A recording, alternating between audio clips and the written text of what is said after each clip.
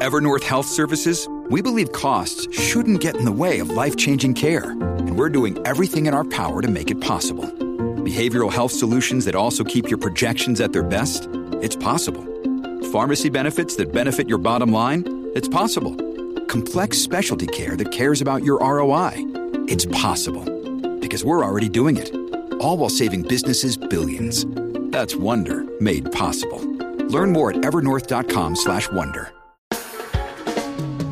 Hi everyone, this is Raoul Pal, the CEO and co-founder of Real Vision, and welcome to my podcast. Every week, I'm lucky enough to speak to tons of smart and innovative people in the financial game. I get so much insight from these conversations, and that's why I wanted to start this podcast, so I can share that knowledge with you. I hope you learn from the discussions, and you can always find more in-depth content at realvision.com. Enjoy the show. All right, welcome everybody. Today I'm sitting in for Raoul Pal. So if you were expecting a tall Brit with a British accent sitting here, then I'm sorry to disappoint you.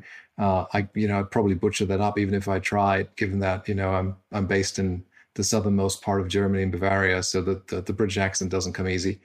But I'm happy to do it. My name is Moritz Siebert. I'm the Chief Investment Officer of Exponential Age, and it is my great pleasure to welcome you, Joey, a repeat guest, I think, to the show. Joey, you are the co-CIO of Pantera Capital. How are you doing? Doing well. Yeah, thanks for having me.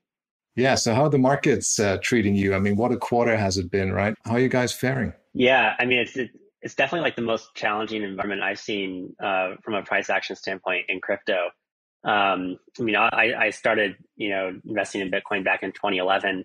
Obviously, the drawdown in 2011, 2012 was worse than this in percentage terms. But in terms of like total capital and, kind of the scale, this is like much more intense than that, at least for me. Yeah, no, absolutely. I'm not sure if you have any Ethereum on your book, but nevertheless, I'd like to speak to you about it.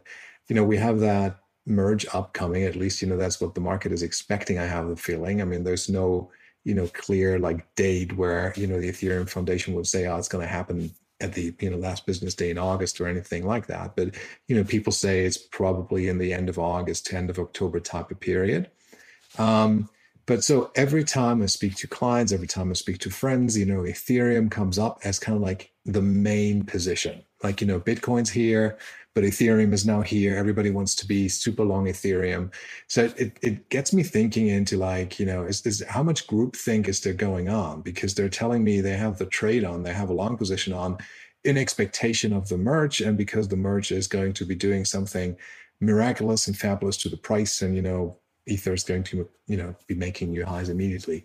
And that's just, markets don't really work like that. When you have this big consensus trade in the market, I'm not saying it's, it needs to go the other way, but it could just sit there and have that fully priced in. So I'm not sure if this is, what type of feedback do you get? I mean, is that a trade that you're interested in, or would you say, no, I'm fading the news, and, I'm not really keen to, to play the merge as an event-driven trade? I guess what I'd say is long-term, I'm very, very bullish on Ethereum. But I would say, like, to your point about consensus trades, like, sometimes you get like this trade though on Wall Street, like everyone's doing, right? Like a few years ago, I remember there was like this Argentinian bond trade that everyone was doing, and, the trade blew up, and, some people lost many, many hundreds of millions of dollars in it. And if you look at this trade, I mean, it has less blow up risk. Like it's not like the Argentinian bond market, but I think you can lose money on it, right? Like if you buy a ton of ETH, expecting that the merge is going to happen soon, that trade can go wrong a couple of ways, right? One is the merge can get delayed. And on this, like, I remember Ethereum 1.0 is launched. And I remember, like, if you look at the way people announce stuff from a developer standpoint, when people say something's going to ship around, X month, it never ships that month. When people finally, put like a deadline on it and say like it's going to ship like August 23rd or at whatever block height, whatever block number is the equivalent of August 23rd at midnight, then like it actually happens, right? And so far that hasn't happened yet for the merge.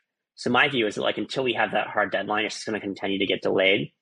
And with the first version of Ethereum, there was actually this prediction market, I forget the name of it, that I bet on when it would launch. And I got very good odds on it because no one believed it would actually launch. But I was like, no, like this time they actually put a deadline, so it's actually going to ship at that date. And here, I think the merge may just continue to get, continue to get delayed a bit. I do think it's going to ship, relatively soon, but whether it's August or September, October, November, December, or January, is anybody's guess. So I think that's the first way it can go wrong. And the second way it can go wrong is just everyone's already bought, right? Like I've met a lot of people who, to your point, say like, I put on this trade because the merge is going to happen. I haven't met anyone who's been like, I'm waiting to put this trade on because the merge is going to happen.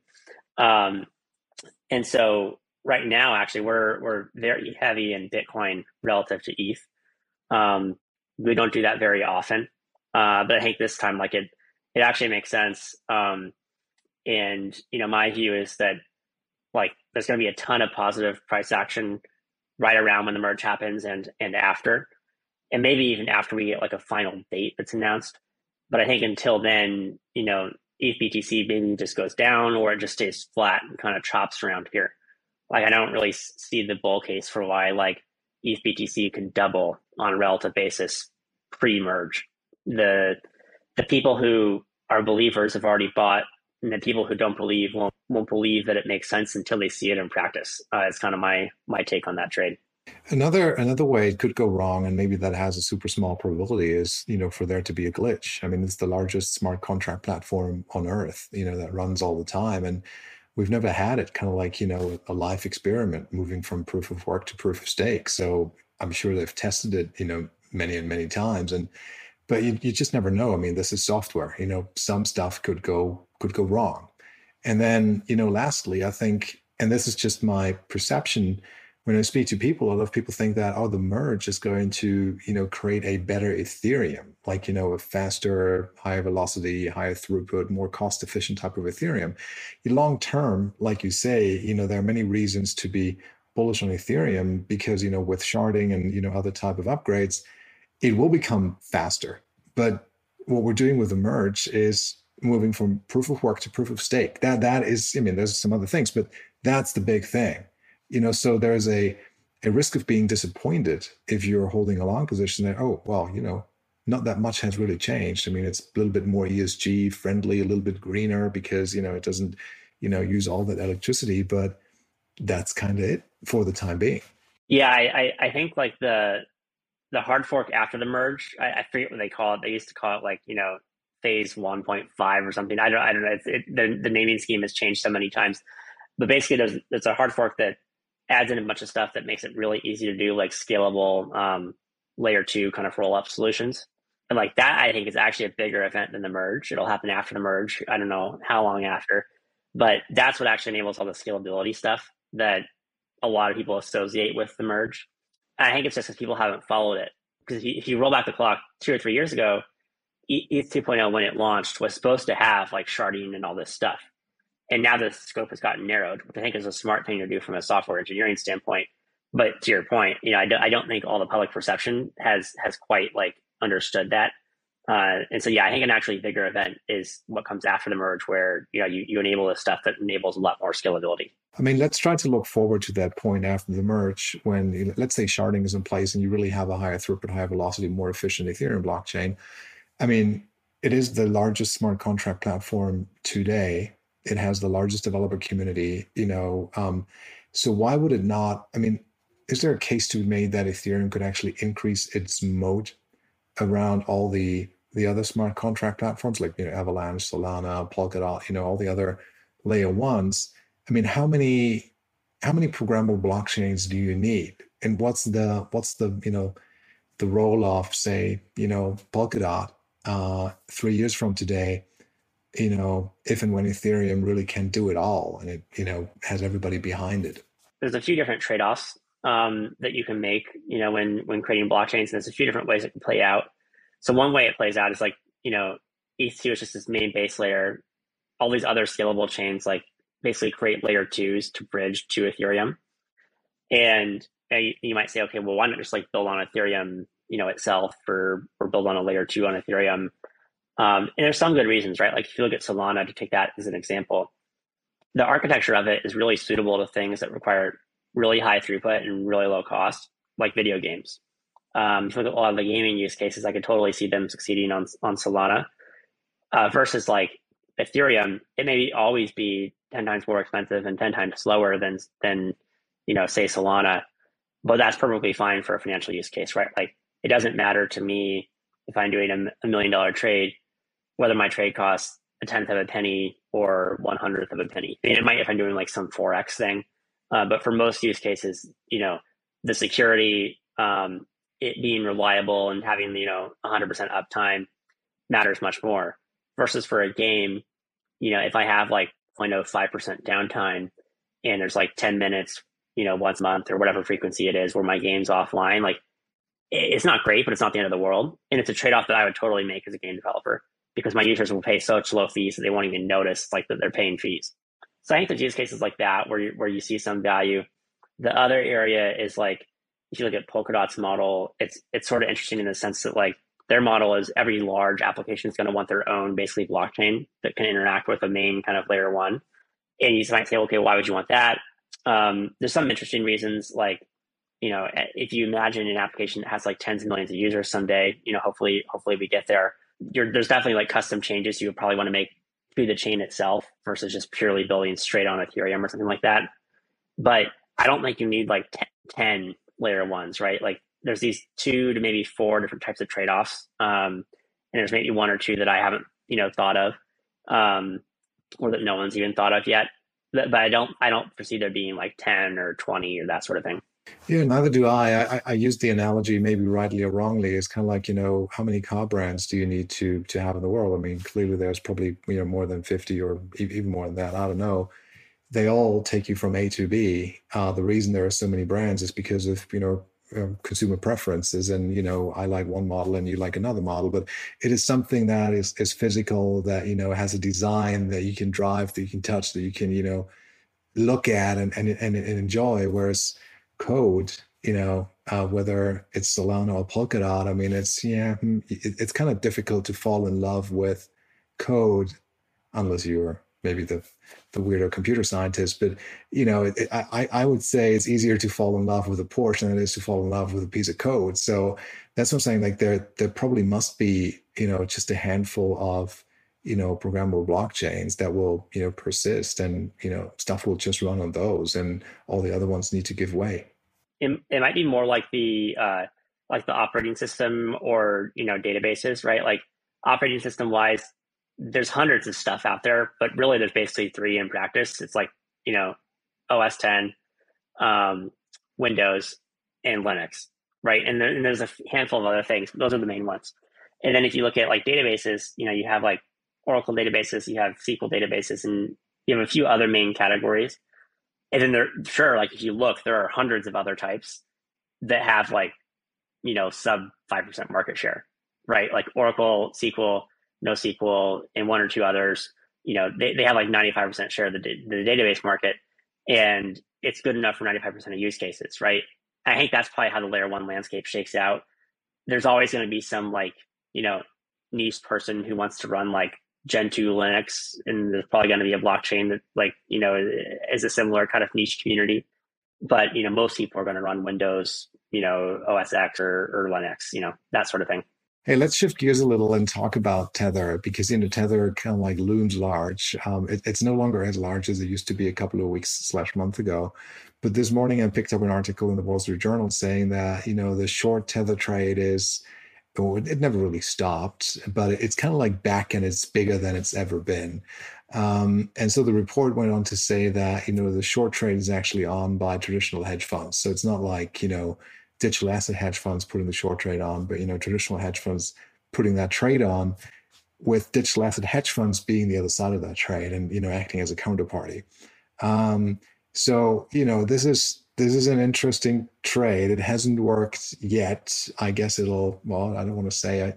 I think there's a higher chance for the trade to never work than for it to actually work. But obviously, it could be extremely asymmetric type of risk return payout.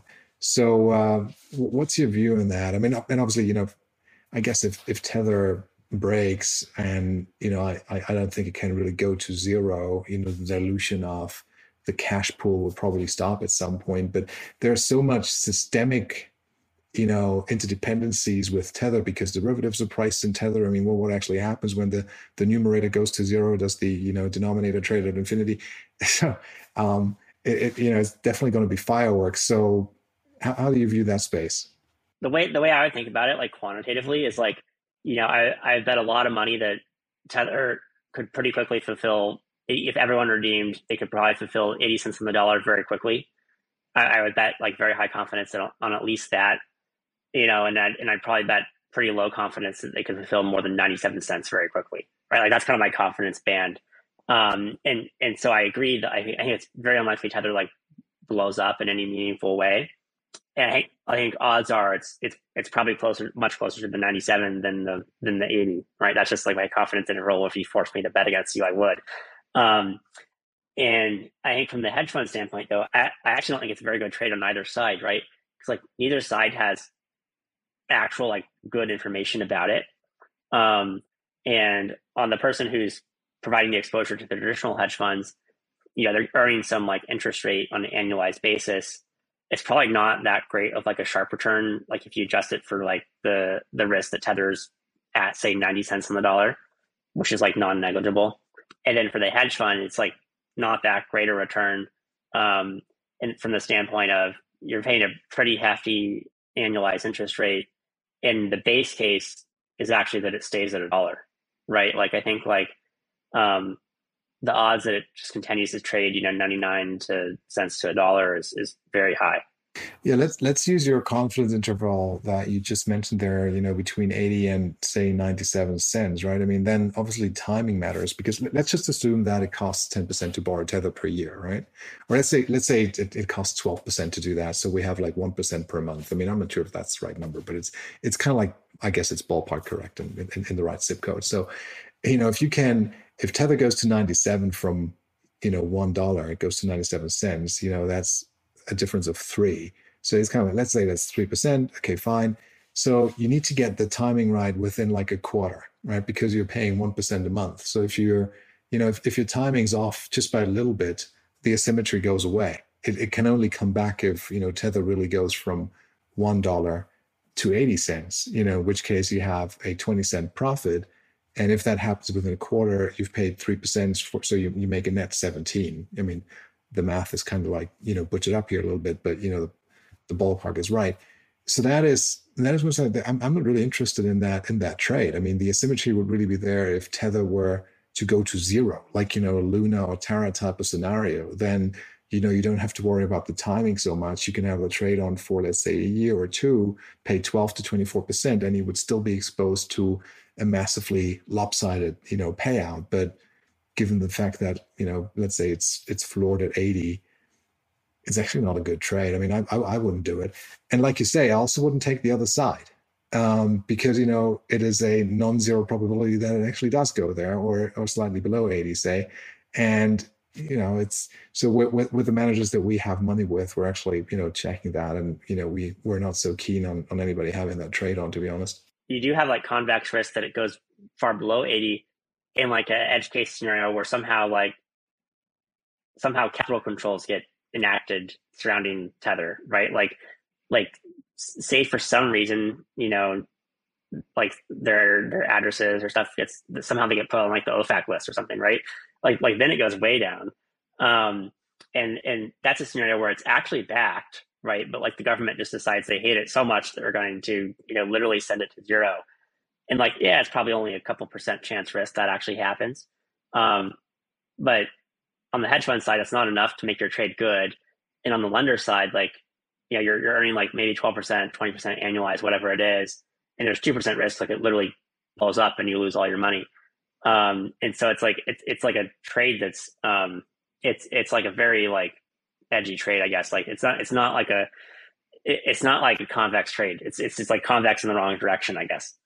I mean, I hope that, given that Tether is so large, so dominant in the space, that they're improving their collateral position, so they're becoming more cash-like and cash equivalent-like, and less commercial paper and less credit risk essentially in their book, and that they get regular audits, and and then I guess you can have the trust. And look, I mean, it has been attacked before, so far. I mean, it's actually battle proven, right? I mean, they've survived those attacks, and they've made billions and billions of dollars in liquidations in a very short period of time. So that actually, I'd say, would make me confident that they're capable of doing that. So another reason why I'm not so keen on the trade. Anyway, I mean, Tether is always going to be there. I mean, the fact that you're interested in the early stage stuff, what do you see there? I mean, a lot of these things have come down. NFTs, I mean, I'm not sure what type of sector classifications you're using, Web3 and metaverse and gaming, and what excites you these days? What's on your radar screen, and what are you bullish on for the next 12, 24 months? Definitely very bullish on like layer twos. Arbitrum, Starkware, Optimism just launched their token. I think like the layer ones and layer twos are kind of converging to the same thing long run. So layer ones built these scalable blockchains, but the bridges between them were not secure. The layer twos built very scalable bridges between the layer one and the layer two, but their blockchains, they're 10 to 100x more scalable. They're not like 1,000x more scalable, right? And so both are going to try to solve the other end of that problem. And I think, long run, you end up with systems that are actually pretty similar. So I'm excited about layer twos. We're also very excited about, anything on the early stage token side, whether that's like DeFi stuff, gaming stuff, NFT stuff. I think it's just an area of the market where you didn't have as many traditional VCs investing. And so I think like valuations there are a bit more attractive versus the equity rounds haven't really come down in price enough yet for us to want to like aggressively deploy there. I mean, obviously we're still doing investments and stuff that we think like have really high upside and are really awesome founders. But I think like all else equal, if I had like, two teams that are exactly the same and I had a limited amount of capital, and I could only have enough capital bet on one team, I'd pick the one that was an early stage token just on a relative basis from like a macro kind of portfolio allocation standpoint right now. So that's sort of what we're excited about, I would say. Just out of interest, I mean, is there any token maybe in your book or like any project that you can think of that actually managed to decouple from the bear market, crypto winter, whatever you want to call it? I mean, the move lower in 2022. I mean, is there anything that's up and in the greens? There probably is. I don't know if there is, but I'm sure there's something out of the 20,000 assets in this space. But yeah, I'm not sure what asset it is. Yeah. So probably not in your book. I mean, everybody I speak to, everybody's hurting. Everyone's portfolio is on fire, and all these coins and tokens are down, and Nasdaq's down, and the dollar is up, and energy's up, and everybody's hurting. Yields are up. So, I mean, with that said, it kind of like it feels like at some point we're all due a little bit of a move to the top side, a move higher, and to get some of that pressure off, and it would help everyone. I mean, I'm not sure if we've seen the lows yet, to be quite honest. This is just my personal opinion. I wouldn't be incredibly surprised to see Bitcoin go below 15K, and to see ETH go below 1,000, or below 750, 700, something like that. Maybe that is the flush out then, and then we can move higher. So I don't think we're kind of like out of the risk zone, or we're having a smooth glide path to the upside from here. But let's see. What's your view? Yeah, I think a lot of it depends on the macro environment, which is something that like I've been in crypto, I guess, 11 years now, and macro is never relevant, right? Like it didn't matter. Crypto was so small, and macro is also like a generally happy place for that 11-year period. But now it's become a huge part of it. And my view is I think a lot of like is the worst over, or is it going to get a lot worse? Depends on like what happens on the inflation side of things, right? Like you have a lot of people saying, oh, it's the 70s V2. And my personal view is I don't think the Fed's going to make that mistake again. They seem to be pretty aggressive about hiking, but so there's like that question mark. And then one other element I think is if you look at like valuations, they have come down a lot, like even on the public equity side in terms of earnings multiples. They weren't as extended as they were in 2000. A lot of people say it's going to be like exactly like 2000 again. I don't think it's going to be like 2000. I think it's, definitely already is and can tend to be worse than 2018. But not as bad as 2000 or the 70s is sort of my read. And I think like tech broadly, including crypto, it's definitely gotten way oversold relative to other stuff. Everyone seems to be kind of piling into the energy trade right now. If you did that a year ago, like Buffett did, it's very, very smart. Doing it now, I don't know. It doesn't feel like it has, super convex upside. It's kind of become a consensus trade. But to your point, I'm also not confident that we've bottomed yet. But I think it really depends on the liquidations thing. Like, there's about 20 billion in open interest in futures and perpetuals and stuff right now. And the question mark is like, where are those people's liquidation prices, right? Like if their leverage is such that their liquidation price is like 10K, like I don't think we get there. If it's like, 17,400 or something, maybe we do, and that causes a cascade, and then we have a bottom, and then it kind of bounces back fairly quick, and then it's kind of slow, kind of like range bound, kind of grindy period over the next year or two. I could see that happening, but it's just hard to know like where the liquidation price is. That'd be great if that was able to, if we knew that, but we don't. And so I think that's the kind of defines the question of like, do we have this cascade or not? And I don't know. I agree. I mean, look, within the next 2 years, there's going to be another halving in Bitcoin. I mean, to just stay where we are for the next 2 years, I guess that's rather unlikely. I mean, if any of the historical, fact patterns that we've seen around halvings and, these type of things have any meaning, then it should start to move. So let's see. I guess we're here to watch it, to observe it, to comment on it. Joey, thank you so much for coming on. That was real fun. I enjoyed that. Thank you for your perspective on the market and all the background info you gave us. I hope we can do this another time. Yeah, me too. Thanks for having me on. I really enjoyed the conversation. Hi, thanks so much for listening to this podcast. If you enjoyed it, I've got a free membership waiting for you. If you want to understand the future of everything, then understanding digital assets is the key. We're not ever going back to a pre-crypto world. Blockchain technology is transforming everything from communities to healthcare to real estate to, well, just about everything. That's why in 2020, we launched Real Vision Crypto, the world's premier cryptocurrency and digital asset video channel. Right now, Real Vision Crypto is helping more than 220,000 members understand the biggest wealth creation opportunities in a generation and maybe of all time. And Real Vision Crypto is completely free. To get your free membership to Real Vision Crypto, please visit www.realvisioncrypto.com. That's www.realvisioncrypto.com.